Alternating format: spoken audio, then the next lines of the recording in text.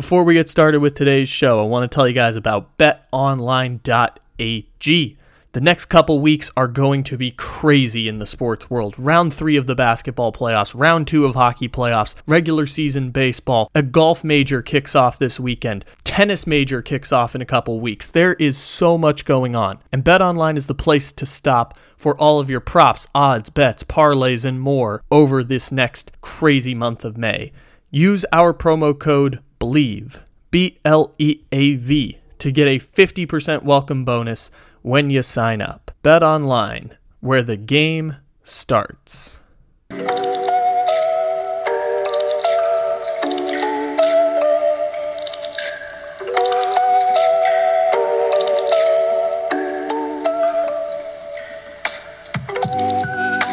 Good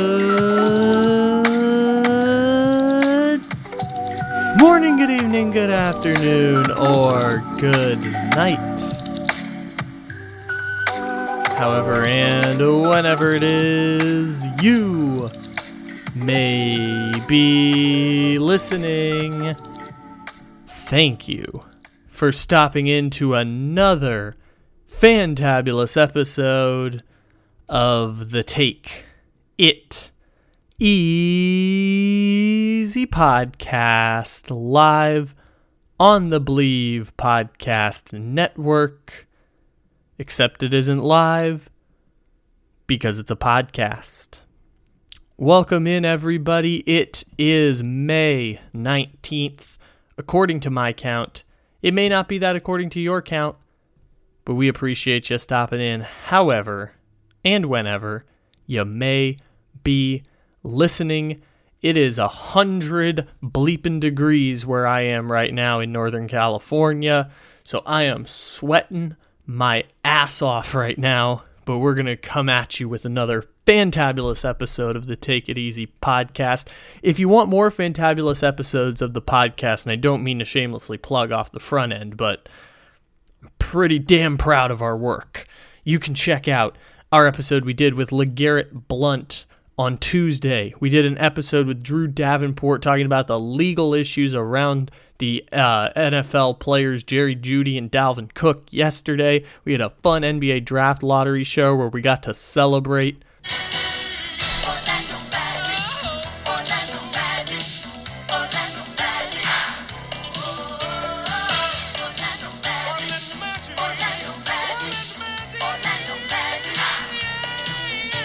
That was really fun. Lottery is the favorite day of the year. Got to check that out. Got to check out Chris Kluwe, who joined the show on Friday last week. Bob Nightingale of USA Today joined the show on Monday last week. We've had some banger guests here, like a year. I mean, in previous years, a year's worth of guests in like the span of 2 weeks.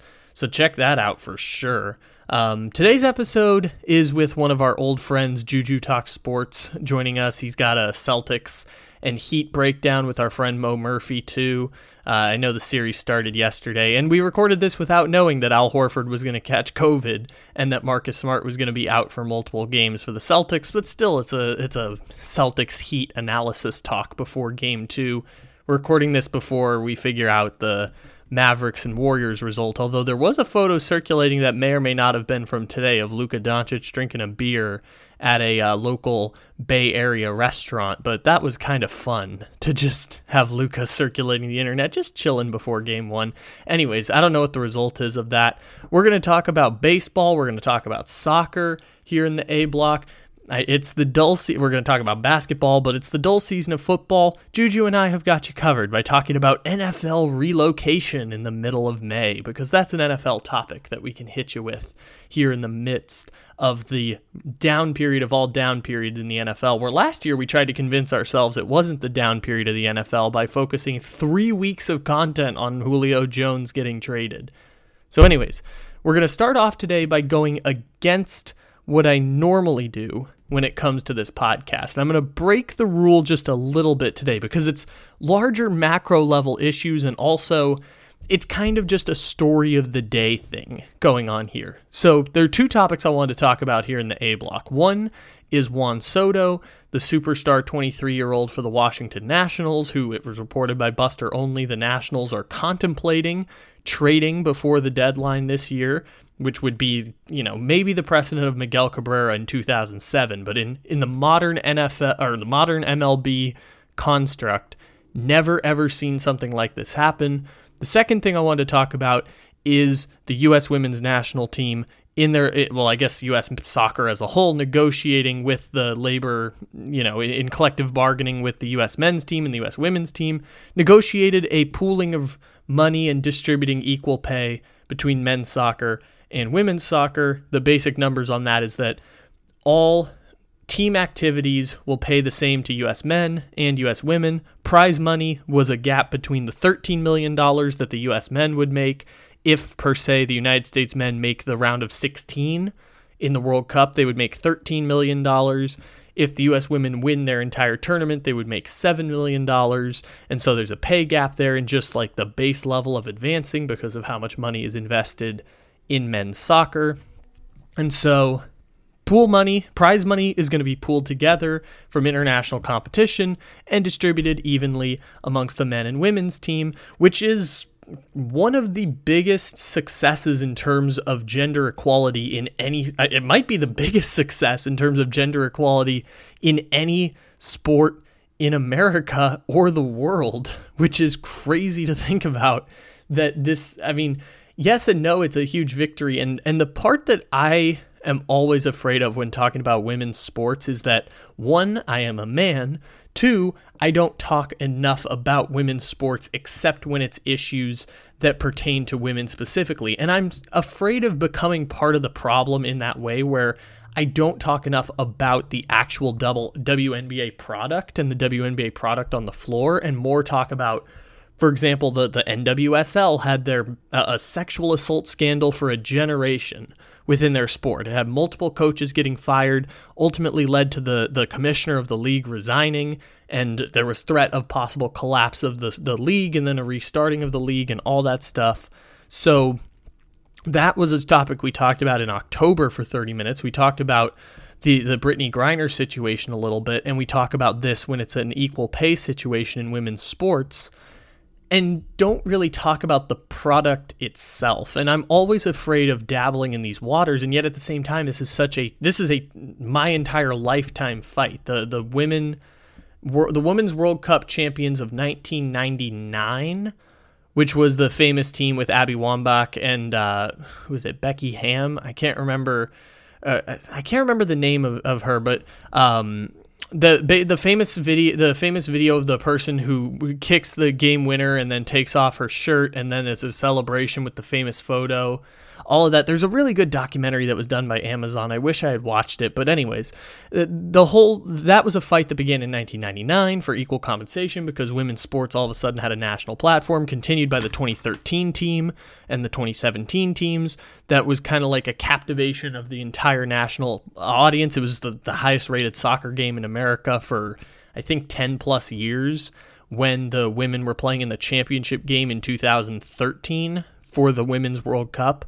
And then or maybe it was 2015, I think it was. Is it 2013 or 2015? One of the two. But the point being that the Women's World Cup had a massive audience for the 2013 Women's World Cup, or I guess it was 2015 now that I think about it. The 2015 Women's World Cup was a turning point because all of the stars on that team ended up becoming national star-type players, whether it be Alex Morgan, one thing about Alex Morgan that I find fascinating is Alex Morgan now plays for the San Diego expansion team for the National Women's Soccer League.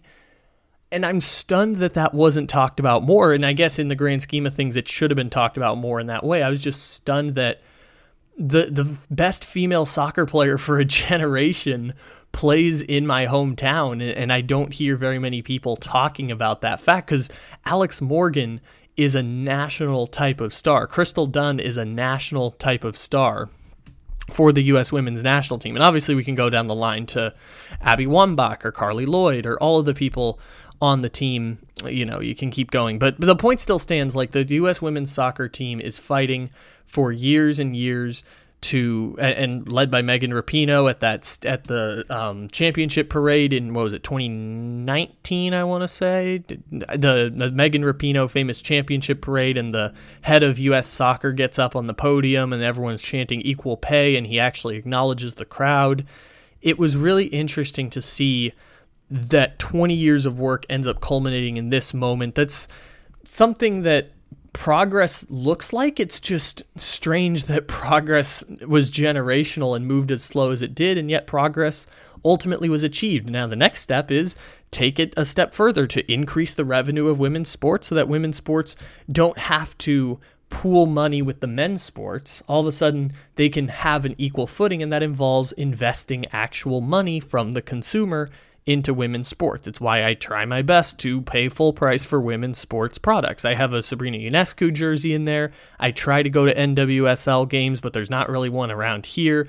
There used to be a WNBA team up here, but the point still stands. Like, if you're going to invest money in sports, investing full prices in women's sports are a really great way to build that up. I saw a bunch of celebrities led by Natalie Portman and Serena Williams and a bunch of people were starting a soccer team in Los Angeles that was specifically being advocates to the LGBTQ plus community and specifically advertising to people who have been excommunicated from a lot of men's sports and also women's sports for a time, but especially men's sports. It's interesting how that begins to evolve, and I don't talk about this stuff enough, and it makes me feel a little bit icky about jumping in and mansplaining how this situation plays out. It's just a major accomplishment that you get equal pay for men's and women's sports. Again, like I said, there's not really a precedent for this type of situation in any global sports league where you have equal compensation for male and female athletes, which is crazy to think about. But women's sports have only existed for 40 years, which is weird to think about considering the NFL is celebrating 100 years, and sports are still the number one entertainment vehicle for America, and women's sports just had like a 70-year setback compared to the rest of sports. And so the economies are trying to be built. The economies are trying to become sustainable over time, and it's not the investment that should be placed into these leagues because there's a lot of cultural and stereotypical buildups over the past 50 to 100 to really 300 years, going back to the beginnings of the patriarchy in America, that have to be undone in terms of people changing their attitudes around women's sports. And the best advice I ever got around that is simply don't be antagonistic towards women's sports in that way. So it's really cool that equality involves taking money away from men and pooling it so that the women can get the resources that ultimately will close the gap in terms of revenue between men and women. It's probably not going to be entirely perfect for another 50 years in terms of men and women's soccer or men's and women's basketball or men's and women's tennis, especially because men's and women's tennis is across many different countries. And it's, tournaments that extend from America to France to England to Australia and Canada and all the way on down. As difficult as the sport can be with international politics and things like that and collective bargaining and weird things like that, it's a step in the right direction where at least you're seeing the progress have actual gains, and the progress has to keep being fought for. But by pooling money and investing it into the women's team, you can close the revenue gaps because all of a sudden people will realize the excellence of the product is not determined by the gender of the athlete. And this is a major step in that direction. So that's the point around that. I gave a little bit there. I don't want to mansplain too much further. Let's transition here somewhat awkwardly into Major League Baseball, the sport that is not the most antagonistic to women. It's up there, though. So Juan Soto is the superstar for the Washington Nationals. The Washington Nationals won the World Series in 2019. Their star player, Anthony Rendon, ended up leaving to go to the Anaheim Angels. They re-signed Steven Strasburg to a big contract. He's only started like 14 games since getting that big contract. The Nationals missed the playoffs in 2020, and last year they ended up trading Max Scherzer, who Hall of Fame pitcher, best pitcher for a generation, who they had for 5 years coming from Detroit. They gave him a $200 million contract when he first joined over with the Washington Nationals. They traded him and Trey Turner and a bunch of other people as a trade that signified this is a rebuild. We are 2 years removed from our championship. We are going to miss the playoffs for the second year in a row. We are tearing down the team, gutting the team, and trying to build it back up. And Juan Soto's the building block of that team, except it's a sport where we're learning now, one, that teams are incentivized to lose games even more because it takes long-term rebuilds to build things back up. Two, if you want to skip that rebuilding part, because the contracts in baseball are especially watered down. Like in the NBA, the minimum contract for someone drafted in the first round can be anywhere from like $5 million to $10 million. Well, I guess it goes down to like $3 million in the NBA. But in baseball, on your first 3 years of your contract, wherever you get drafted, your base salary against the salary cap is like $600,000 to $800,000. Like baseball is really good at limiting the contracts on there to the point where like the Baltimore Orioles this year, their average contract for a player is about $1.8 million. I don't think there's a single player on the Miami Heat other than maybe Caleb Martin making $1.8 million or less. The minimum contract in the NFL now is like $850,000. So same idea in Major League Baseball or same idea in these other sports where baseball, their minimum salaries are much lower and extend for longer periods of time because essentially the first 3 years of your contract, you make like $2.1 million as a baseball player. So Juan Soto, the young contract suggests that like drafting players at the bottom is beneficial. We're also learning that only about 10 teams actually try and compete every single year in baseball. There are 10 teams every year you can guarantee to be bad. Then there are like the case of the St. Louis Cardinals, where the St. Louis Cardinals are the closest thing to a middle class that baseball has. Sometimes they're going to miss the playoffs. 2 years in a row they've lost in the wild card, and some years they're going to fuck around and win the NL Central. And that's the closest thing to a middle class that exists in baseball. The Boston Red Sox move in spurts. Boston Red Sox are like, win a World Series, win 80 games. Win a World Series, win 80 games. And they're doing it again this year. Toronto, same idea, and you can go on down the list of middle class in baseball. There's about 10 teams that spend exorbitant amounts of money and essentially can buy themselves victories in the grand scheme of things. The Dodgers spend so much money that they guarantee themselves 100 wins every single year. The Mets are getting to a place where they can spend so much money with Steve Cohen that they're guaranteed 90 wins every single year, which gets them in the ballpark for the playoffs. Last year they missed the playoffs because it was a catastrophic collapse at the end of the season. This year they're probably going to win the National League East. If they don't win the National League East, they'll probably host a wild card game.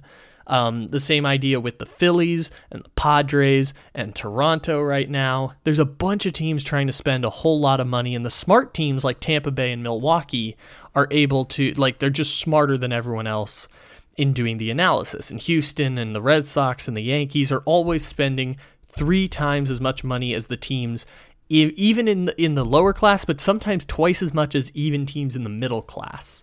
In baseball, there's such a discrepancy in payrolls in baseball that doesn't quite exist in, say, the NFL or the NBA, which are also salary cap sports.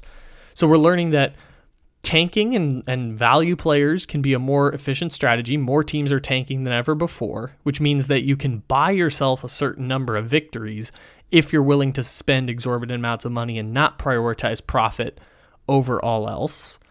And we're learning that a singular superstar does not impact winning in baseball the same way that it impacts it in other sports. And so in the case of Juan Soto, from the Washington Nationals standpoint, the Washington Nationals are saying, we don't have the resources to pay Juan Soto $40 million a year for 12 years and be able to build a sustainable winner around Juan Soto. And if he gets traded at 23 years old, like let's not mince here. Like Juan Soto's having the worst season of his career so far this year, and he's still one of the 10 most valuable players in the National League.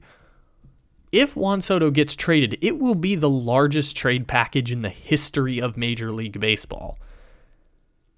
If the Washington Nationals are doing their job correctly, they could command Alex Rodriguez to the Yankees' levels of returns. And remind you that Robinson Cano got traded. Robinson Cano almost got traded in that trade for the Yankees to go that way. And then Miguel Cabrera, Clayton Kershaw almost got traded to the Miami Marlins in that deal if he had gone to the Dodgers. So it's really interesting to see the dynamics of this Juan Soto trade. And by the way, hearing the Padres included in the possible teams interested, just a great little pick-me-up that I needed on this fine day. And so it's really interesting to see how this plays out, because from a national standpoint, I would argue that you've won a World Series. You're years away, probably a decade away from competing for another one. Why would you put yourself at the bottom of the sport and not give people a reason to show up? And the argument there is that even if people don't show up to the games with television dollars and revenue sharing, you're still making profit that you don't have to pay $38 million of to Juan Soto. I can understand the argument that Juan Soto is not going to generate an extra $38 million in revenue per year. That's not the point of the argument. The point of the argument is Juan Soto makes your baseball team invariably better and is the type of player you wait decades to, or at least a decade or more, to try and acquire. Now, the Nationals got lucky and they got Bryce Harper immediately followed by Juan Soto. Like, that was just a lucky break that the Nationals got. The Nationals are in a place where I don't know how the contract negotiations are going down. They're saying this is the way to jumpstart. Instead of spending 3 or 4 years at the bottom waiting for draft picks to develop, let's get AAA and AA players who are top prospects right now using Juan Soto as an asset. And this isn't like the NBA or the NFL where trading a star player ends up changing the value years and years down the road. It's not like that. It does shift things a little bit, where we've seen with Mike Trout and Shohei Ohtani, like the Angels can't even sniff the playoffs. Now, they'll probably make the playoffs this year after 8 consecutive missed seasons. The last time they made the playoffs, Mike Trout was 23 years old. Mike Trout's now 31, or about to be 31. Mike Trout is the old dude in baseball now, and I can't believe I've lived long enough to see that now, and I'm only 20 years old. Mike Trout was the wonder kid, and now he's kind of the old dude whose body is breaking down in baseball. It's so freaking weird. But it's the science of, like, you can't just spend your way to victory. You have to have the combination of young players and star players. And maybe Keibert Ruiz and maybe Josiah Gray, who are the 2 stars they got in the Max Scherzer and Trey Turner trades, maybe that will help jumpstart the process for Washington. Washington's banking on those guys, plus more prospects for Juan Soto and some Major League ready talent and some draft picks in this year's draft and some draft picks from last year's draft will help jumpstart this thing 4 to 5 years from now. And I'd argue 4 to 5 years of Juan Soto might be just as fun as 4 to 5 years of trying to build up a winner again. But I'm not the one watching Washington Nationals games on a week-to-week basis. I'm just the one hoping that he gets traded to the San Diego Padres. And it generates interest in baseball when baseball regular season doesn't matter. I laughed at Bleacher Report on the Friday, the day after opening day. They had an article on the front page that was one trade for every baseball team. It's never too early to start thinking about trades. And I yelled back, you know what? It is. I think it is too early to talk about trades. But if people aren't watching the baseball games and there's no stakes on regular season games anyways, you got to generate storylines somehow. The media's got to find ways to generate storylines somehow. And if you don't have access to the players and can't humanize the players in the way you once did, do it through trades. Changing players and changing teams is something that's incredibly interesting. Might as well try and generate storylines that way. Juan Soto being traded would be interesting because as much as we talk about Machado getting traded or Scherzer getting traded or Justin Verlander getting traded or Garrett Cole years ago, like, This would be the biggest trade in the history of baseball. If 23-year-old Juan Soto gets traded by the Washington Nationals, that might be the greatest trade in the history of baseball. He is second in the MVP voting last year, fifth in the MVP voting in 2020, Rookie of the Year, World Series champion, by the way, the 4-hitter on a World Series champion in 2019. Like, it would be ridiculous if Juan Soto ended up getting traded. It'd be the equivalent of Miguel Cabrera getting traded by the Marlins, which was 15 years ago. And that's really the only precedent you can find for such a move. And even Cabrera was traded at 24 years old. Juan Soto's 23. And the Nationals might trade him. And it would be a shit show through all of July if Juan Soto was declared on the trading block. Because there's at least 20 teams who would trade for him like right now. And say like a stipulation of the trade is Juan Soto gets a $400 million plus contract, I can think of 10 teams that would line up to make that move right now. And by the way, one of them should be the Houston Astros. 10 teams I could give you that would line up to give Juan Soto a $400 million contract plus trading away maybe the largest trade haul in the history of Major League Baseball. Is it going to build a champion? Not individually, but with the core that a lot of these teams already have, like the Padres. Oh my God, could you, like the Padres and Blue Jays being connected, could you imagine Juan Soto and Vlad Jr.? Could you imagine Tatis Machado and Juan Soto? Oh, it would be so great. So great. It would be so freaking great. 10 teams, I tell you, would line up to trade for Juan Soto, even if they're dramatically overpaying for him. They will still make the move for Juan Soto. Beginning now.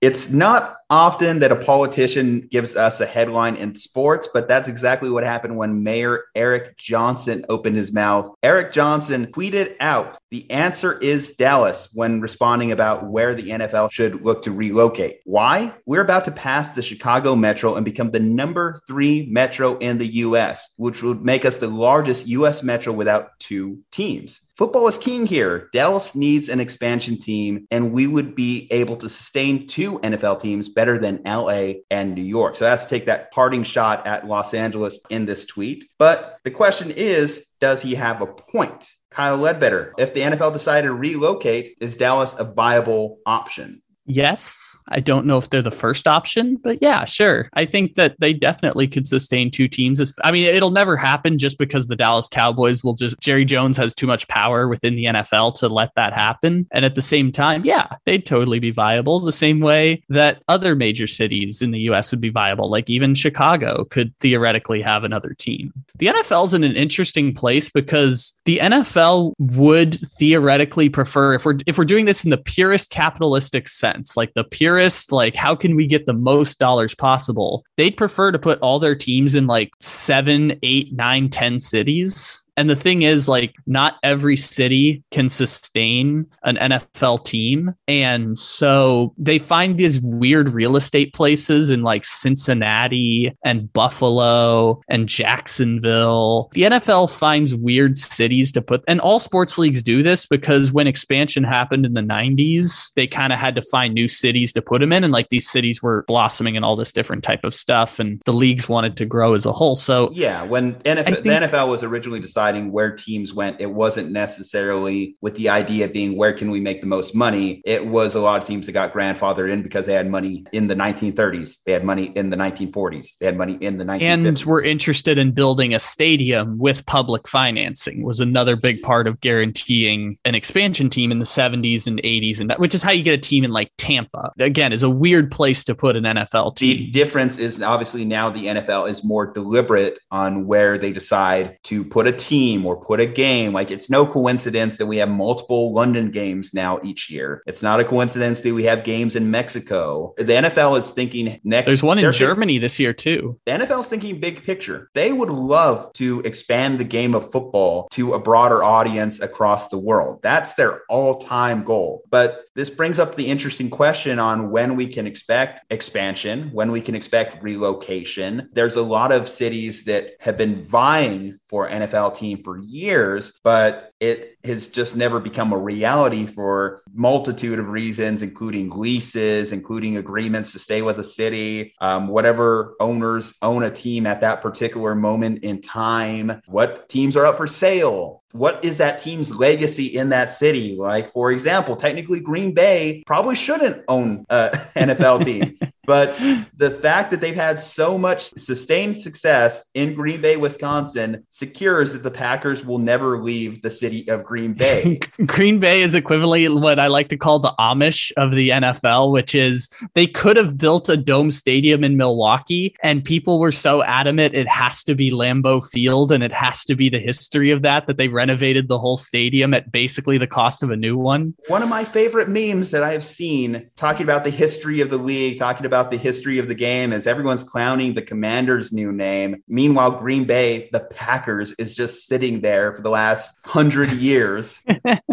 I still believe that Milwaukee and Wisconsin taxpayers in the 1990s had decided to build that dome stadium in downtown Milwaukee for the Packers. They would have won 6 more championships. Like, you got the 2 greatest gunslinging quarterbacks of the last 30 years, possibly in the NFL, in Aaron Rodgers and Brett Favre, and you chose literally the worst place ever for them to play, given the style of football that they want to play. And hey, Aaron Rodgers just needed to be as good as Jimmy Garoppolo, and he might have had a ring last year. No, block field goal, block punt. We're not talking about that. Anyways, relocation and where would expansion. You move an NFL team? If you could, president of the world, Kyle Ledbetter, which NFL city is going to get? Well, hold on. If I were the NFL, what I would do, or if I am someone who just gets to pick an NFL team? I'm giving you Bruce Almighty powers. Well, this is unfair to ask me because this is a perfect conversation for me. I had my heart ripped out, stolen, and stabbed as a child.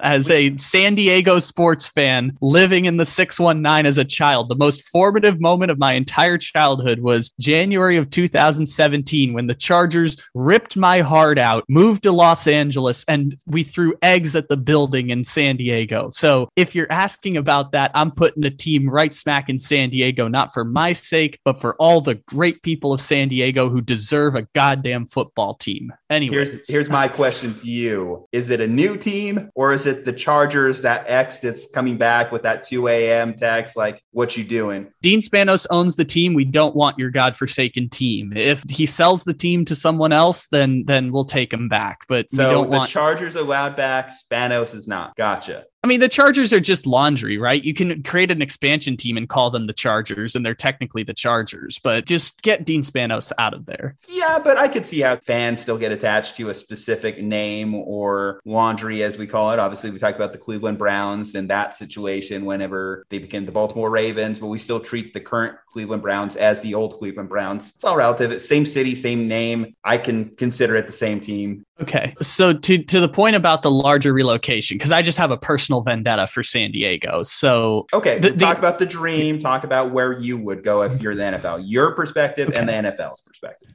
So the NFL back in 2006-ish, when the league was really becoming a corporation, like we've instituted a salary cap, we're doing all this stuff, et cetera, et cetera. You know, every team's getting close to being worth $1 billion, television contracts exploding, et cetera. They said, similar to the NBA in the 90s, the best way to expand revenue is to branch out internationally, is to expand the game globally, because there's all these untapped markets in different countries. And so one of the ideas that came forward was, let's put a team in Europe. And they tried it with NFL Europe, like as a test league, as a beta league. They created NFL Europe, like a CFL type of league, or a USFL. Stay tuned, Slumpbusters may have someone from NFL Europe history. Future episode. Yes, good tease. It's a good tease. So they tried to create NFL Europe as a beta test. And then they're like, what if we put a team there full time? And then they realized the costs are just too much, is that technology has not evolved fast enough to move someone 8 hours across the Atlantic Ocean to put a team there. We can't. The same way that like in the 1600s, people couldn't afford to travel to America. That's basically what the NFL's version of that is. So they do that thing. They talk about the Jaguars. Then they decide, where could we we relocate? Los Angeles, Las Vegas. Those are the two places that need NFL teams. They took 3 teams away from our beloved and they moved them away. So if you're now with the NFL, you can't quite go to Europe, but you've got 4 or 5 NFL games a year. So they're building out a full NFL schedule in Europe, and you have the one game in Mexico. The next place to move is whatever the next largest city that doesn't have an NFL team is, which maybe Mexico City. Mexico City has a slightly larger population. It's a little further of a move, but Mexico City, Toronto, if you want to tap into the Canada market, you could potentially go there. I think most of the American cities are tapped out though, right? The state of New York just paid like $700 million to build the Bills a new stadium. So like Buffalo's got a stadium with a lot of money. I think most of the American cities are kind of tapped out on teams. Maybe like a San Antonio or Austin, Texas, or just put the team right in the middle, like you talked about that one time with the soccer team, where they try and put the stadium halfway between Austin and San Antonio, so you can get both people traveling long distances. Maybe that works, but I know Austin already has a professional team with the University of Texas, who lost to Kansas this year. Well, as the resident Texan, I have to plead my case that I actually agree with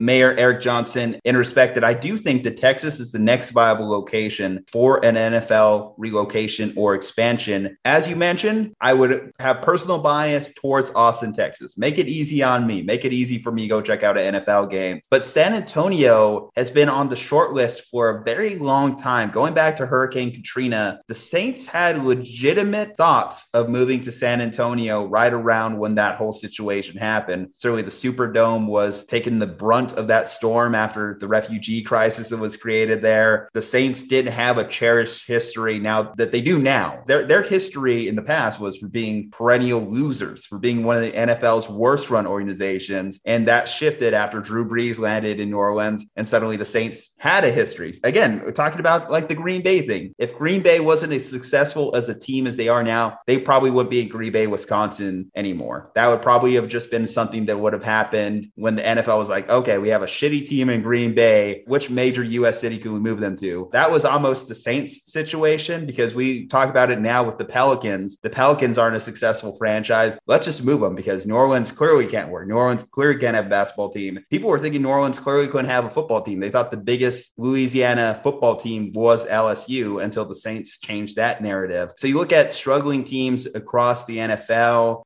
We've questioned Jacksonville's long-term viability. Obviously, they don't have a track record of winning. If they ever did, I do think that Jacksonville is quickly becoming a city in a state in which a lot of people are desiring to move towards. Great weather, not the worst metropolitan area to try and navigate through. Jacksonville has some latency potential. I just think at this point they have bad ownership with the Cons, which has shown with a lot of the roster building, the coaching staff, the front office decision-making. I think that the Cons might be the long-term reason why they don't work in Jacksonville. The Chargers are still trying to figure it out. They have the quarterback now, but Los Angeles fans still haven't embraced them. And the better the Rams become, the more the Rams take control of that city, I think it's going to be harder for the Chargers to ever really find a foothold in Los Angeles, because even in their best years, behind the Niners, behind the Raiders, they're still the 4th or 5th best or most popular professional sports team in Los Angeles. So they have the possibility to move. And will we see an expansion? I guess that's the next phase of that. Are there enough good players to facilitate an expansion team? Are there enough good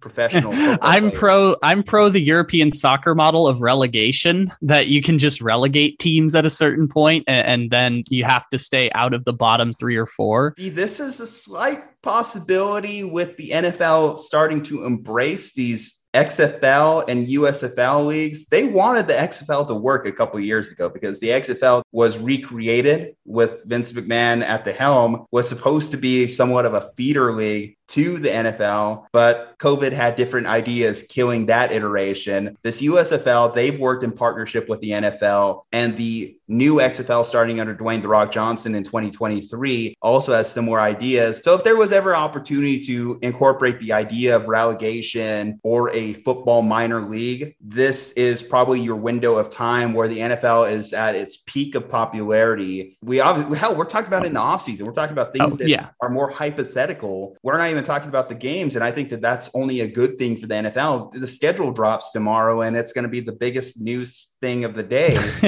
I will say that it's I want relegation to happen. Relegation is never ever going to happen because the owners have created a system where you can be terrible and still get gigantic profits. It's why can change if the dollar amount is there, and if, of course, we do have more calls from the public or the viewers or the spectators. Yes, if people start talking with their money, like their viewing money. Obviously, we're seeing boycotts for the Oakland A's and how terrible their team. We're seeing boycotts in Cincinnati for the Reds. If we saw a team that was truly that terrible, luckily for the NFL, also it's just the style of play for those athletes makes it harder for the athletes themselves to tank. Front offices have to be very deliberate in their moves if they really want to lose games. And it's even in your best years of being awful are still hard to be truly awful in the NFL because we have a situation like Miami a couple of years ago, right, where they're purposely trying to lose games or perceived as trying to lose games, trading Minkah Fitzpatrick. And you have players, veterans like a Ryan Fitzpatrick, who's, I got to save my career. I got to do what I got to do to get wins in the NFL. So they make it harder for you to do your job in that respect. The NBA is obviously a lot easier to do this because it's just like, well, I'll put my best player out on the court for 20 minutes a game. Yeah. The Jaguars are the best team in terms of relocation before expansion because I think the Jaguars are waiting for those travel costs to go down to Europe. As soon as we improve the technology, they might move. I should throw in here why, again, I think Texas is a logical move is you look at the other pro leagues. You look at the MLB, you look at the NBA. Obviously, the NBA has 3 NBA teams in Texas. It's got the little Texas triangle going on between Houston, Dallas, and San Antonio. The MLB has also floated the idea of finding a third MLB team to kind of have that little Texas triangle. And the NFL, if they're legitimately having that thought, San Antonio would make a lot of sense because it's not just Austin that's rapidly expanding. San Antonio, according to the Wall Street Journal, was the top place to move in terms of lifestyle, cost of living, all these number of factors. I've been to San Antonio a couple times. It's fine. There's a lot of open area. So certainly if you're talking about building an NFL stadium, you do have the infrastructure in place to be able to do it. You do have a lot of cattle ranches that if you buy out those landowners, I don't think they're going to really complain. And obviously they do love their football. So the question that a lot of people are pushing back on, it's Cowboys country, right? So anything you do, any franchise you start there, you're trying to convert Cowboys fans. I don't think you're really trying to do that. And it's really going to come down to the success or failures of the team, because I think over the last 10 years, I have seen Texans fans become relevant because the Texans had a run where they were actually good. They had good players. They were making it to the playoffs. So we started to see that fan base develop. We started to see some JJ Watt jerseys. We started to see some Andre Johnson jerseys, Arian Foster's. So we're starting to see those fans develop into adulthood, and they're going to, of course, raise their kids into being Houston Texans fans. Like, turning over a market overnight doesn't happen. But if you put the product there, if you make it accessible to people, 20-minute drive rather than a 5-hour drive to Dallas, then people are just going to show up. People show up to the XFL games. People show up to the Arena Football League games. People love football. It's the U.S. Yeah. People love football. And I agree with the idea that the mayor threw out there. Football's king in the U.S. Football's king in Texas. And if you tell me, like you, with shitty NBA games or shitty MLB games on a Wednesday, if it's cheap, if it's affordable, if it's in my backyard, I'll show up. What else am I doing on a Sunday? Yeah, it's a great point there. And in terms of your buddies over there in Austin and San Antonio getting a team, watch what happens with the Chargers and the Raiders in terms of economic viability, because this is a great experiment of, can you sustain an NFL team with no fan base? Which it intuitively is like, well, no, you can't possibly do that, right? But then you start thinking of Los Angeles and Las Vegas are major touristy destinations. And you could say Miami is too, but you're not going to Miami for football. Yes, I've said this with Las Vegas when they first got the team. How many people are just going to be there on bachelor party weekends and just say, screw it, let's go to a Raiders game? And if you're a fan, well, first of all, Los Angeles is transplants from everywhere. So like, people were like, why are there so many Eagles fans at the Chargers Chargers game. It's like, because there are people from Philadelphia and Los Angeles, and people from Minnesota and Los Angeles, and people from Jacksonville and Los Angeles, and people from Texas and Los Angeles. So that one explains itself. Austin and San Antonio area is an interesting place because it's growing economically and a bunch of people are moving there. You live there. You've seen how rent has changed and population totals have changed in Austin just since the pandemic started. Boy, have I. Yeah. Stop. I love you guys that are moving here, but slow it down just a beat. Just a beat. 40% rent increase over the last 2 years. Pump the brakes a little.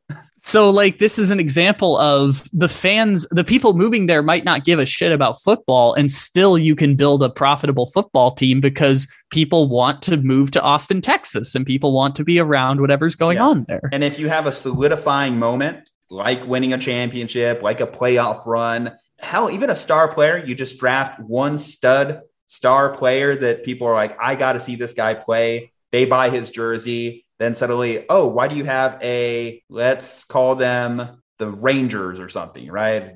They just named themselves the Texas Rangers. Because how about the Austin Jaguars? Call them the Austin Jaguars. We almost had the Austin Bills. I think I would have got behind seeing Josh Allen on Sundays if that would have happened. You could get Joe Burrow from Cincinnati. Cincinnati might build a stadium now because they have a good team. You could go steal Joe Burrow from Cincinnati. I wouldn't mind that. I'm a Joey B guy. I would embrace Joey B in Austin. Who knows? Expansion team. That might be the best way for Baker to get a job. So the Westlake graduate ends up back in Austin.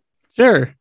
Just try and find that man a job at this point. I did like a couple other your teams that I just want to circle back to, the international cities you mentioned. Yes, obviously we've learned that Europe, we probably just don't have the technology to make it work. And I kind of obviously hate the idea of you're just taking some random kid at age 22 who graduated from the University of Southern Alabama and you're saying, by the way, you're deported to London. Yeah, we do it with Canada, which is I think that's a hard lifestyle shift, going across the ocean, being segregated from your family for that amount of time.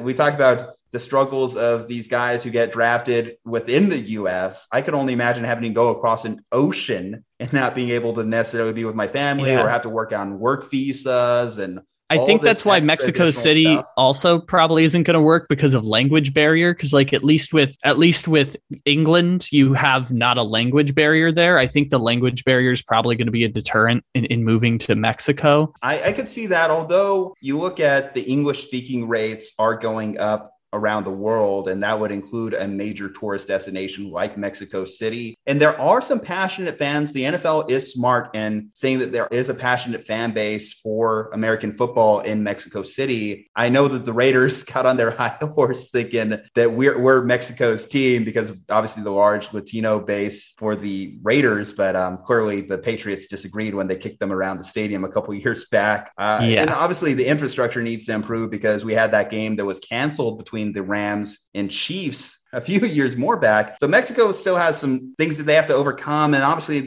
anytime you talk about working with Mexico, you also have to work with the Mexican government, which the Mexican government has their shortcomings that they have to work on as well. They're also not happy with us right now. They're not happy with us. We got that. But at the same time, if we're giving you guys jobs in your own country in a big multi-billion dollar stadium, you kind of have to be a little bit happy about that one. Whether you're happy with the US or you're happy with the NFL, that's tit for tat, but still it would be a great economic boom for the country if they manage to get themselves an NFL team. Toronto makes a lot of sense. And back when the Bills were awful, before the Josh Allen, Tyrod Taylor era begun, I thought that was a likely move, especially because the Bills were experimenting with playing games in Toronto. I thought that was them kind of dipping their toes in the water for an eventual move to Toronto, which would be the third largest metropolitan area if it was in the U.S. Right behind Los Angeles and New York. And that's what we're talking about with Dallas, obviously.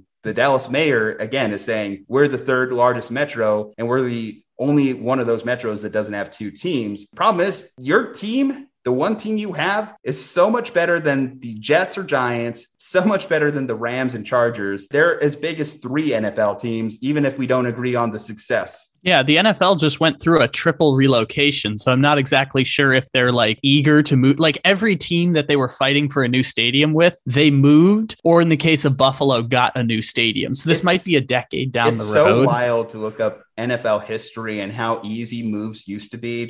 We're just packing things up and leaving in the middle of the night. If you're interested in a documentary on that, ESPN did a 30 for 30 called Al Davis versus the NFL. And literally, so Al Davis took the NFL to court over preventing him from relocating. And he won that court case in 1983. And they show from like 1983 to 1988, there was like 7 relocations in the NFL because they're like, wait, the NFL has no restrictions over us moving? Oh, we're going to go to Arizona. Just what the Clippers owner did and just say, okay, I guess we're moving to Los Angeles, and just kind of like strong arming everyone, a whole league into, okay, we're no longer the San Diego Clippers anymore. Well, the NFL closed that loophole by adding relocation fees a couple of years later. So like if you want to move your team, you just have to pay instead of like legally trying to stop people from doing it. So it's not the same as it used to be. But yeah, that's why you have like the Colts leaving Baltimore in the middle of the night, or the Cardinals leaving St. Louis in the middle of 1984. And all that stuff. Like it all happened right after that. I'll give a little bit of hope to some cities that we didn't mention, but a lot of people always throw out there. Portland, Oregon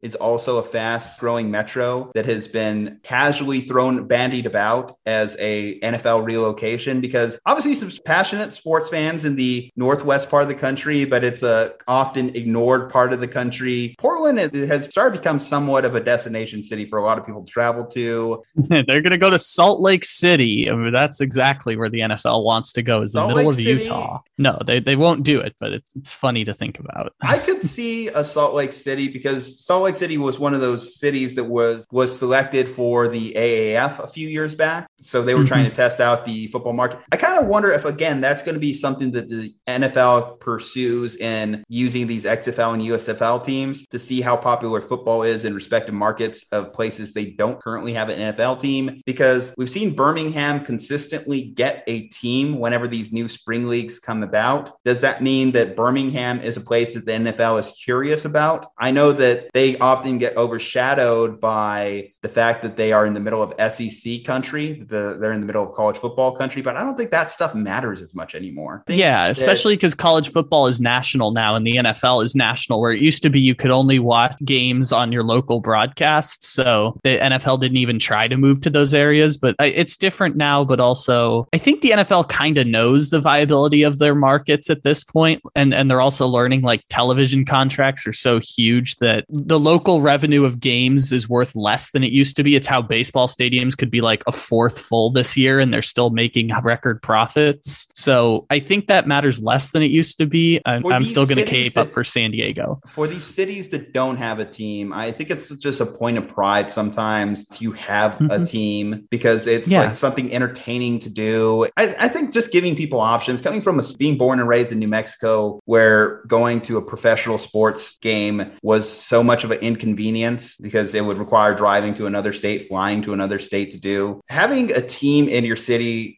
adds a certain gravitas to your city, even if it's kind of like a superficial thing. Is wow, so we're going to Blackwater, Wisconsin, home of the Blackwater Jaguars. Yeah, I agree with you on this point. I think that NFL teams in cities are incredibly cool things, especially in cities that don't have nice shit. Like I'm here in Sacramento. Sacramento's a nice city. It's a downtown that's like a copy and paste of a lot of other downtowns in major American cities. Having the Kings is really, really cool in Sacramento. The problem is now that sports leagues have gotten to be so gigantic that local city governments simply can't afford to continue buying publicly funded stadiums for teams. So like, I really want a football team in San Diego because I know it matters a lot to like people I grew up with, and especially like people my dad's age. Like it means a lot. The Chargers meant something really important to the city. And also, if you have to pay $1 billion of taxpayer money to build a stadium, it's not worth that much. It shouldn't be worth that to anyone, no matter how much you love a sport. I guess this is a complex argument of how we should decide to use our tax dollars.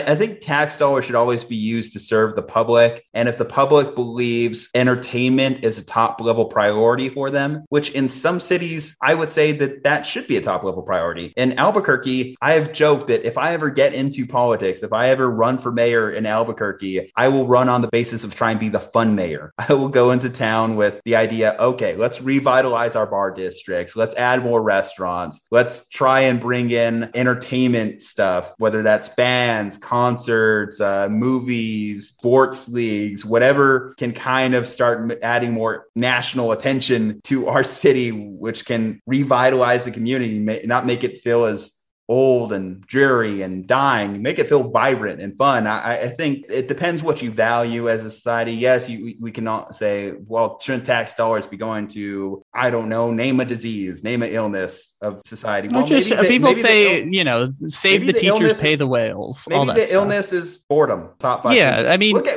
COVID. During the COVID pandemic, how many people's mental health went to shit because they couldn't do stuff or go outside or enjoy these activities, these leisure activities. Sometimes giving people leisure activities, I think is good for the public minutia. Yes and no. So like the money has to come from somewhere in these situations. And I just want to point out the fact that like income inequality is at its highest levels it's ever been before. There are more people living closer to the poverty line than ever before in a lot of these situations. And so I think people get that, but it's also, while we're dealing with these things, these multi-layer things that we can't just write a executive order to fix, distract me with 3 hours of a football game. It's the same thing you said at the beginning. Like this will ultimately devolve into a conversation about where do tax dollars go? And ultimately, that's like a lot of what arguments in politics are in America, is like, how much should people be taxed and what should we spend that money on, is ultimately a lot of conflicts in America right now. And so one of the interesting parts about this is like, specifically the 3 major sports leagues, when we're talking about like baseball, football, and basketball, those sports leagues have evolved to such a place because of international dollars and because of television contracts and all of this stuff that they've priced out most of the markets that they play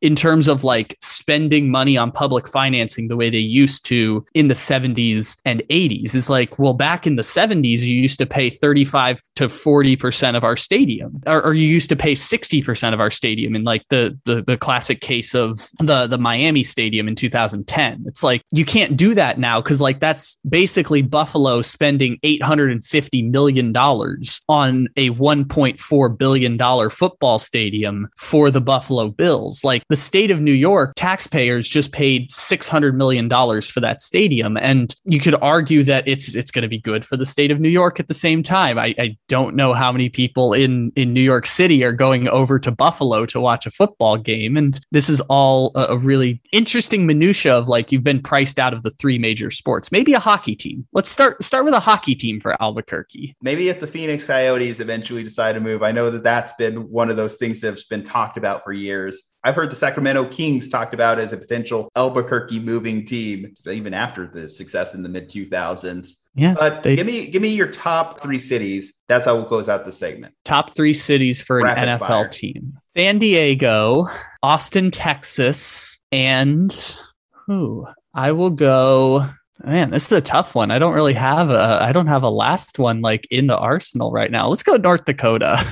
Throw one in North Dakota. I'm going to put one in East Dakota. Is that the Vikings? The Vikings East Dakota? East Dakota, probably a university of East Dakota that probably had someone go before a Texas Longhorn in the NFL draft. 3 different Dakotas did have a player drafted before the Longhorns. Mine, Austin, Texas is going to be the number 1. I would love to have an NFL team in my backyard, but even if I can't get it directly in my backyard, I would drive the hour to go to games in San Antonio. So 1, 2, both in the great state of Texas. And my third is going to be actually a surprise. I'm going to go with our neighbors in the Great White North. I am going to say Toronto. I think Toronto will be a fun NFL city. I thought of a third one that I forgot now that I've had time to think. Orlando, Florida. Orlando, Florida would be fun. They have a really fun team with UCF. They've already got the stadium built. Orlando, Florida would be fun. And now starts the final quarter. Buckle up. This is the Slump Buster Podcast.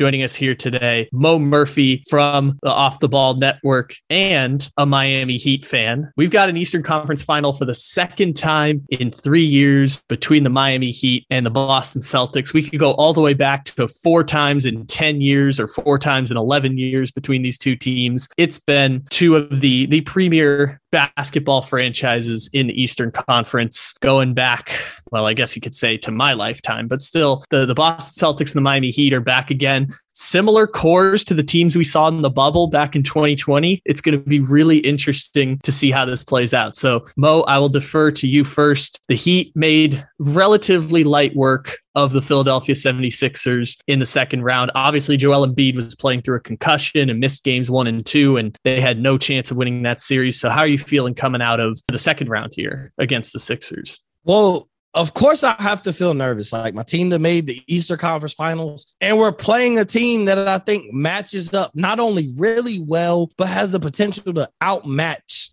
the Miami Heat in the Boston Celtics, because I'm a big believer that stars win championships. I'm a big believer that stars kind of make the impact on these series. And I look at it and I'm looking at Jason Tatum. Like, that's the guy that when I look at this series, I would expect for him to be the best player in this series. So when I'm looking at Miami, I need Jimmy Butler to keep it up. But as you've seen, like, when he had a superstar performance that had 40 and he scored 33, those resulted in losses against the Philadelphia 76ers. So it's kind of a confusing spot that the Miami Heat are in as far as what we need from Jimmy Butler essentially to win this series. So it's like we want Jimmy Butler to show us that superstar power that he potentially has and score 40 or score 35. But I'm looking at he needs to average about 25 to 27 to kind of get us in there. And I think we need to worry about our depth. I think that's where this series comes down to, because these are two of the deepest teams, not only left in the NBA, but just two of the deepest teams in the NBA, period. When you talk about impact, and we saw that with Grant Williams in Game 7 against Milwaukee, that you never know who's going to step up outside the stars. And so when I'm looking at this Miami-Boston series, I guess as opposed to looking at Jimmy or Bam Adebayo or the return of Kyle Lowry, I'm looking at Max Strus, Duncan Robinson, Tyler Hero. So those are kind of the guys I'm looking at in this series that are going to play the key to victory for us to ultimately win this series and continue on and have a chance at winning an NBA championship. Juju, how are you feeling after Game 7's amazing victory for the Boston Celtics and the Grant Williams, Peyton Pritchard, Marcus Smart, Al Horford group of guys that gives Boston the same feel that Miami has of a deep team? Not bad for the 5th best team in the Eastern Conference, huh, Kyle? I said 7th originally. I backpedaled from 7th to 5th. You are correct. I got to bring that today. You've been ragging me all season, and here we are, Eastern Conference. But, we've had this conversation in the past. This is nothing new for this group of guys. They've been to the Eastern Conference. I want to see them do something they haven't done before, make it to the NBA Finals. It's time for Jalen. It's time for Jason. It's time for Al Horford and time for Marcus Smart to finally take that leap together. And huge offseason addition, getting Al Horford back in the mix, what he was able to do in that Game 4 victory against Giannis. Obviously, a lot of people remember the dunk and the meme mugging that was going on there. Al was a critical part to this team. You talked about the role players. The role players were amazing in Game 7. To have Grant Williams knocking down 7 3-pointers, looking like a Game 6 Klay Thompson out there, was a remarkable sight to see, especially because he started 0 for 4 from the 3-point line to start the game. And also, too, Jason, even though it wasn't like a dominant performance, it wasn't anything close to the Game 6 that he had. He was 5 for 5 at one point from the 3-point line himself. So I don't expect the Celtics to knock down 21 of 55 3-point attempts. And in fact, I don't really want them shooting that many 3-point attempts, but they just kind of like went with what the Bucks gave them. They went with what the defense suggested they should do. I mean, if you're just going to give guys open threes, as long as those guys aren't Derek White or Daniel Theis, I'm okay with Grant Williams taking that shot. I'm okay with Jaylen Brown taking that shot. I'm okay with Jason or Al Horford taking that shot. And that's what the Bucks did. Looking at Miami, I will say it, Mo, you mentioned some of the role players. That's going to be a difference maker for me, because I think Miami has a way better bench than the Milwaukee Bucks did, because Grayson Allen at one point was unplayable for the Bucks. Bobby Portis didn't give them quite the impact that they were hoping for, aside from that offensive rebound in Game 5. And I think that this is a great matchup for NBA fans entirely. Obviously, you mentioned the history of these teams going at it a couple years ago. Playoff Jimmy Butler always makes me a little uneasy, but as long as the bench of the Celtics, because they got that short rotation, shows up to play, I think that they are the favorites going into the series. So Max Strus has been kind of filling the Duncan Robinson role for the Miami Heat. They moved Gabe Vincent into the starting lineup during the playoffs here. How do you feel about how Spo, and this is over to you, Mo, how do you feel about how Spoelstra's managed the rotation for the Miami Heat going into the playoffs this year? Well, with not being an NBA head coach, I have to trust one of the greatest head coaches of all time. Essentially, he's been voted, one of the top 15 coaches of all time, which is an honor when you think about all the coaches that have come through the coaching carousel of the NBA throughout the NBA history. But you question it at first because we paid Duncan Robinson so much money, right? But when you look at Duncan Robinson has turned himself into a guy, we paid him what it costs to get a catch and shoot guy, a guy who could get hot at any night and determine the outcome of an NBA game, especially in the regular season. But Max Strus has been essentially the same guy who plays a little bit of defense and for a lot cheaper price, but you're not looking at the price tag when you're in the NBA playoffs. But you look at Duncan Robinson, it's like if he's not hitting 3-point shots, he's essentially useless out there on the court because he's not a defender.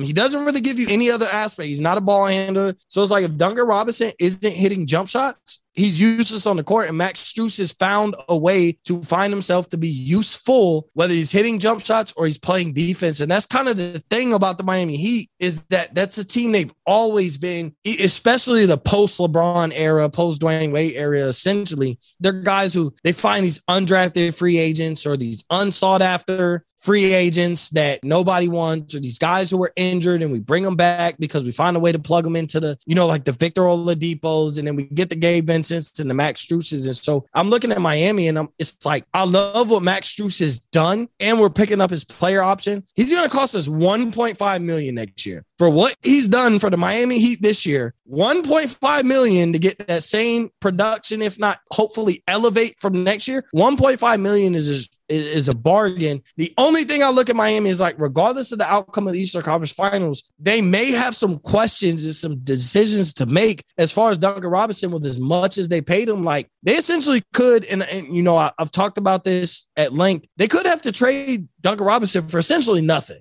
because of his price tag and because of the production they got from him. They might have to move on from him because they could look and be like, this is a bad contract, but you're not going to get a lot from Duncan Robinson. So I think regardless of the outcome of this series, Miami is going to go into the offseason and be like, we might have to give up Duncan Robinson, but it might cost us either bad contracts that we could shed off or just draft picks, and we give up Duncan Robinson for essentially nothing to shed off that bad contract that a lot of fans think that we signed with Duncan Robinson. Send Duncan to Sacramento. I want Duncan to just come play for the Kings, just play 30 meaningless minutes every night. At this point, send them to Sacramento. They could give us their 2 second-round picks for the next 2 years, and it'd be one of those, like, that's all it's going to cost to get Duncan Robinson, because it's like he showed that if he's not hitting jump shots, he doesn't have a lot of value for a team who's playing for a championship. So you're not going to get a lot for him, but you also, in return, you have Max Strus that you're going to pay $1.5 million. So I would be okay with that. Juju, I'm throwing it over to you with the number one defense in the NBA since January 1st. They did a pretty good job of containing Giannis and just letting the Bucks shoot for a good portion of the series. And I know that's like hindsight 2020 because the Bucks were like 4 for 30 from the 3-point line in the last game of that series. So how do you feel the defensive matchup is going to work for the Boston Celtics in this series? Who's guarding Jimmy? Do they switch on Bam Adebayo? Because Bam hasn't been super aggressive shooting in the first couple games of the series. What do they do with PJ Tucker just sitting out there shooting corner threes? What's the game plan for Boston? I think that they just need to play their style of basketball. And I know that's a kind of lame answer, but it's true. They do such a great job of switching on guys regardless of matchup, because even a guy like a smaller guard like Derek White or Marcus Smart is still able to match up on a guy like Giannis, on a guy like Kevin Durant. They don't get as focused up on the size mismatches. Hell, you see some of the smaller guys like Peyton Pritchard going on Brook Lopez, which is not necessarily something you want in a series, but that's the type of defense that the Celtics have been able to play. They don't care about assignment. They're going to give you the same level of effort on every play. The things that kind of concern me, and I just saw this in Celtics postgame, Marcus Smart, he left that game in a walking boot. So that's something to kind of monitor heading into this Tuesday night game. and losing the defensive player of the year, that's going to critically impact your defense. And that's not to say still don't know the status of Robert Williams, who didn't play the last 3-4 games of the Milwaukee series. He didn't look great in the Milwaukee series. Obviously, he missed a month with that knee. Whenever Rob was in there, jumping around, high energy, blocking shots, that's what really helped the Celtics take off around January, Rob's development. And then he missed a month and he wasn't quite the same player coming into that Milwaukee series. So I am intrigued to see if he's healthy. And if he's healthy, is he going to be the old Rob Williams, the one that we saw in January, February, and March? And is Marcus healthy? Because if Marcus isn't there, then that kind of hurts you on the perimeter. Marcus is obviously arguably the best, and the NBA voters said so, the best perimeter defender in the NBA. Jrue Holiday might have some exception with that, but either way, hey, Eastern Conference Finals, we got the win there. As far as those matchups, I remember the 2020 bubble season. I think a rookie, Tyler Hero, that was his rookie season, right, Mo? I'm not going crazy. That was Tyler Hero's rookie season. Mm-hmm. Yeah. Yep. Him going crazy in that series was a big part of the story.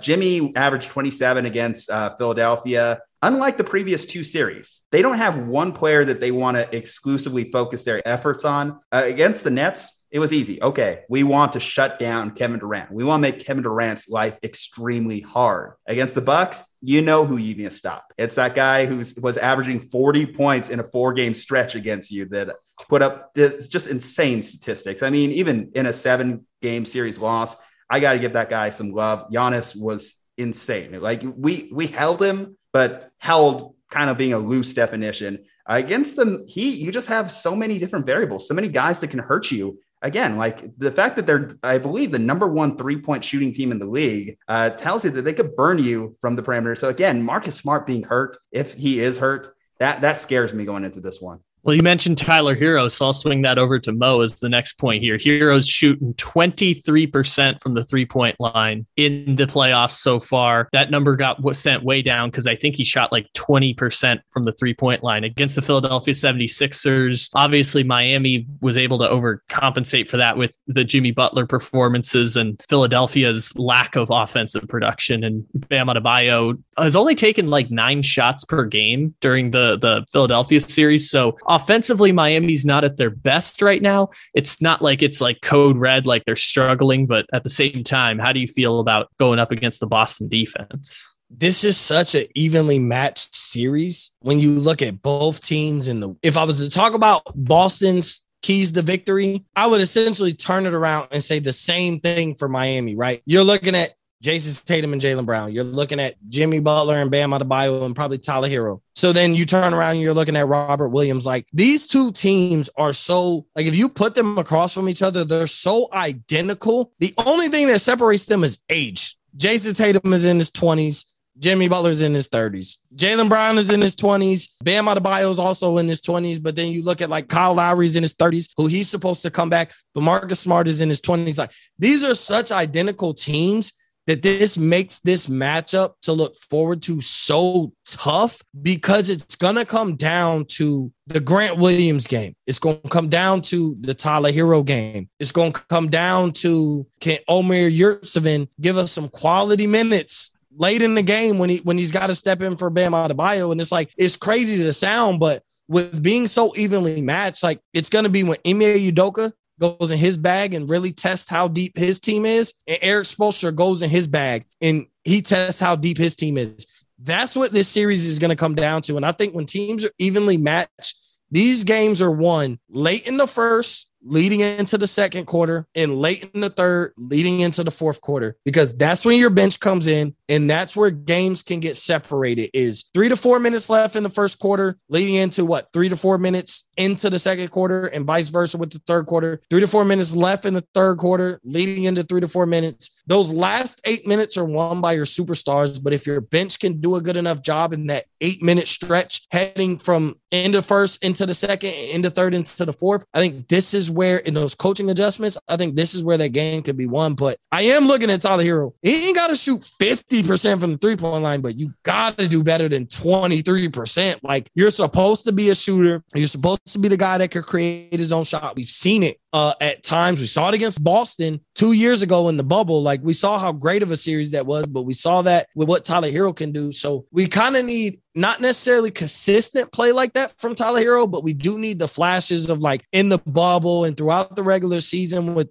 dealing with all the injuries that we've dealt with, Tyler Hero's consistent play. We do need that in that series because that's what it's going to come down to. It's not your number one or your number two. It's going to come down for both teams from 3, 4, 5, 6, 7, 8. That's how deep these teams are. You're going to be looking at 3 through 8 on one side and 3 through 8 on the other side. Whoever outperforms each other is going to win that game night in and night out. And so it's going to come through options 3 through 8 from every series. I think that's who comes down to end up winning this series. Juju, talk about number one for the Boston Celtics, Jason Tatum, because game 6, if Boston goes on a deep run this year, game 6 against the Bucks is going to be one of those games that we look back on as like a turning point of his career. So how do you feel about the performances of Jason Tatum? He was very quiet in game 7, but he didn't need to be loud when Grant Williams was taking 17 3-pointers. I think that Jason's main development this season isn't so much as a superstar, but as a playmaker. His ability to get the ball in the hands of his teammates. If he recognized that Grant was going off, okay, I'm going to swing the ball out to Grant for that corner 3.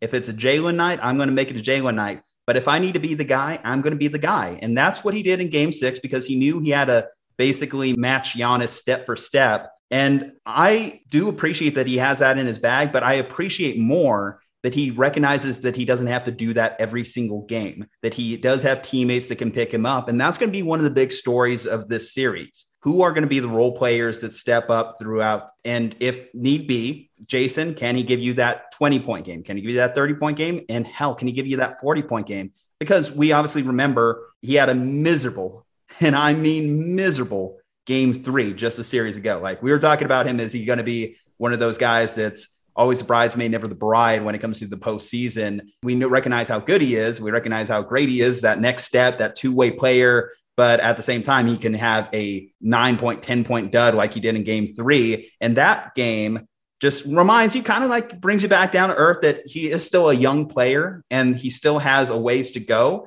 He's not just going to be unstoppable, unguardable every single night. And I think the Miami Heat matchup is going to give him tough shots, going to give him some tough looks. I think that where it's going to be a difference is, again, can he get the ball in the right places? Recognize if Al's having a good night. Like a versatile big like Al, I think is going to be important in this series. What kind of strategy will Ime use? Will he go small? Will he go big? Going small was the turning point in this Milwaukee series when he started unveiling the lineup that featured Derek White and Marcus Smart, the 3-guard lineup. That was probably one of the biggest keys to victory in that Milwaukee series. So I am intrigued to see how that matchup plays.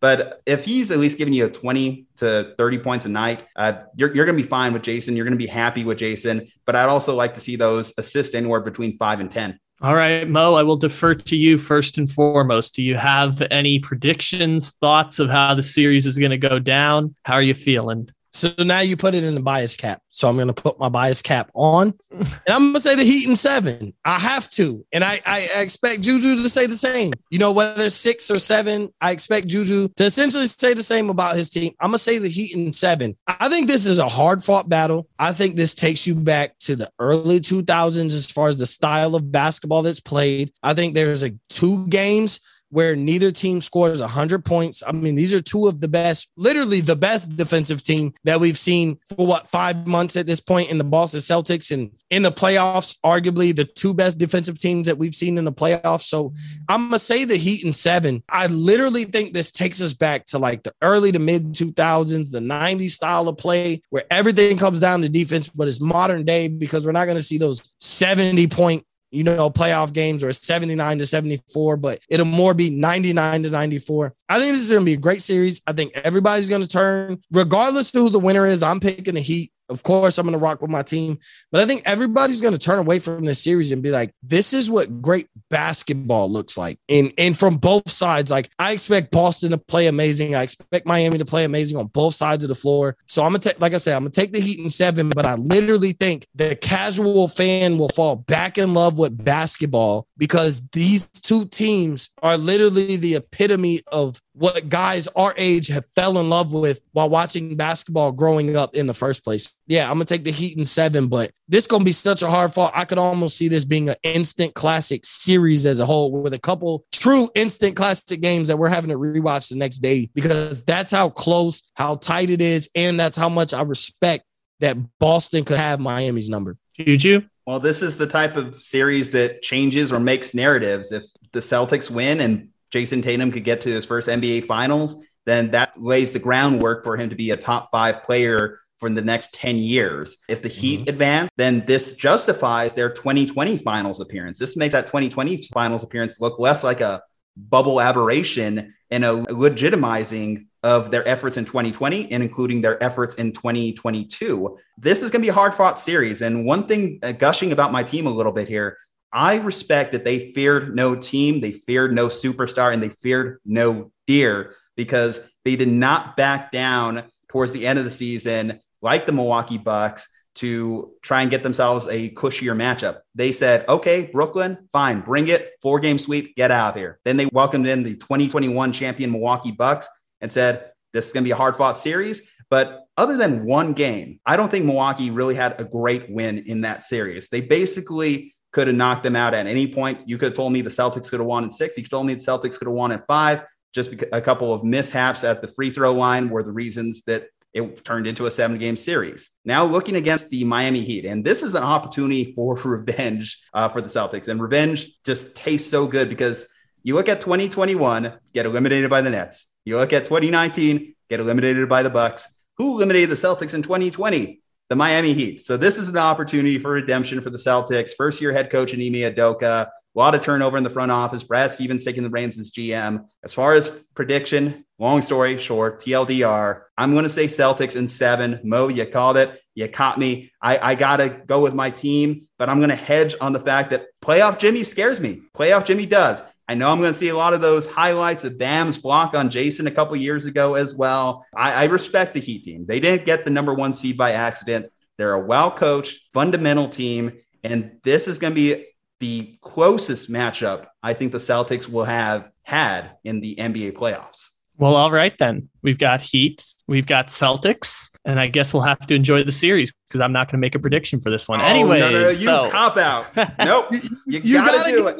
We're mixed right now. Let's go, Kyle. Let me see. Where's a coin here? If it's heads, I'll go Heat. If it's tails, I'll go Celtics. Tails. I got tails. What did I say? Is that Celtics? Yep, that's Celtics. Yeah. Okay. I'll go Celtics in 7 then. No, Kyle, stay picking the Heat. Stay picking the Heat. Okay, so my Celtics all postseason. Let's keep that narrative. Yes, but I've already acknowledged that I was wrong about the Celtics. I've doubled down on Giannis and the Bucks. And Changing your pick though, right? You can only be wrong twice. Oh, but I was just wrong about the Celtics all season. I said that originally they were the 7th best team in the East, and then I said they were either 4 or 5. And if you wanted to argue between them and the Heat, I was willing to hear them out. And then they beat Brooklyn and they beat the Bucks without Chris Middleton, but they handled the series really well. Like, this series is so evenly matched, especially because of the Celtics offense being better than the middle of the road team that they were for most of the season. The fact that Tatum and Brown are able to generate shots on their own, and because of that, the respect that Jason Tatum being able to shoot from anywhere creates shots for Horford and Pritchard and Grant Williams and guys who are just sitting in the corner the same way the Heat do it with PJ Tucker and Strus and Gabe Vincent and all those guys. Like, it's a really efficient offense that Boston's starting to run. The problem is, like, eventually those guys aren't going to be able to shoot as well in every single game. Now they got big Grant Williams production, but they'll have a 4 for 20 game as a team at some point coming up in that series. So in that way, NBA, like they're so evenly matched. And like you said, the teams are constructed very similarly, where you have a guy who can give you offense like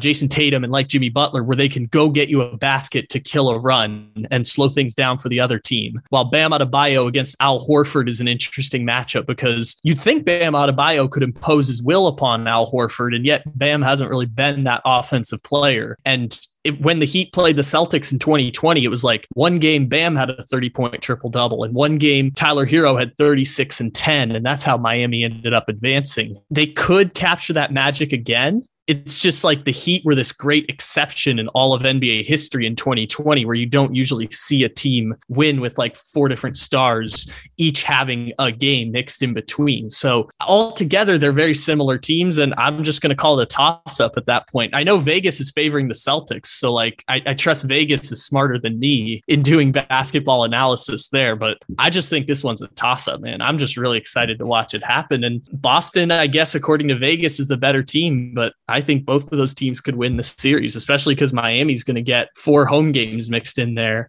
And man, it's going to be a really fun series. That's the best I can say there. I'm picking the Celtics, but that's just because the coin decided it. Like this game is a toss-up. This whole series is a toss-up. It's literally that close where it's like, if I wasn't a Heat fan, I would have did the same thing. I would have flipped the coin and been like, all right, I said heads Boston. Okay, go Boston. Like they're literally going to do the toss up. You know, they're going to do and they're going to look at each other and be like, we are so familiar. It almost doesn't make sense. Even from a coaching standpoint, there's not as great as Eric Spoelstra is. I think we're witnessing a great coach in Ime Udoka. Like, I don't think this is going to be an anomaly. I think he's going to continue to coach this team the way he's going to coach this team. I think they're going to continuously be constructed and build around Jason Tatum and Jaylen Brown and move on. And obviously 5 years from now, all those players aren't going to be there, but Jason Tatum and Jaylen Brown will be, Ime Udoka will be. And so when you look at it, you're like, it's literally like the Spider-Man meme where they're looking at each other in the mirror. Like, I literally think this is that. And that's why, even if the Celtics won in 6 or 7, because, you know,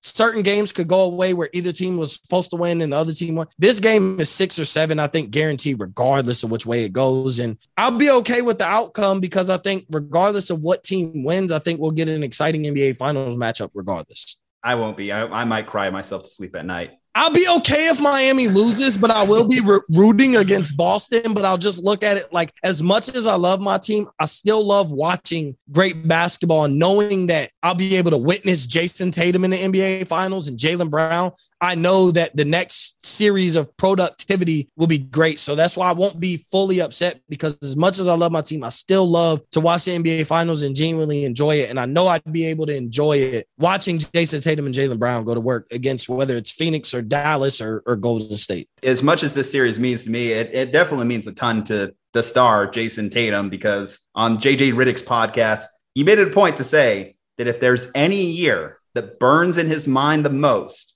it's the bubble year where they had an opportunity to beat the Miami Heat and they failed to capitalize. So I think, as much as this pains me to this day, the fact that it pains the number 1 star on the Boston Celtics, who I think are the better team, I think that's why I am picking the Celtics to win in this series. Yeah, things can change mid-series. There's all kinds of stuff that could get thrown up. And obviously in 2020, it was the Bam Adebayo block on Jason Tatum. And in game 1 of Nets and Celtics, like the Celtics winning game 1 changed the whole tune of the series. There are little things in between the series that can change all of that stuff. But anyways, Slump Busters, hope you enjoyed this preview. I hope you enjoy all of the content that's going to come out of this amazing 2 weeks of basketball leading up to the finals. Make sure to give a like, make sure to give a follow. Mo, where can people find you as well for all of the work that you're doing and more content as the Heat go through the conference finals? Yeah, you can follow me at Mo_Cheese15 on Twitter, at Up in Flames Pod on Instagram. And you can also subscribe to Up in Flames Pod on Instagram, Twitter, YouTube. Just make sure you type in Up in Flames, Apple, Spotify,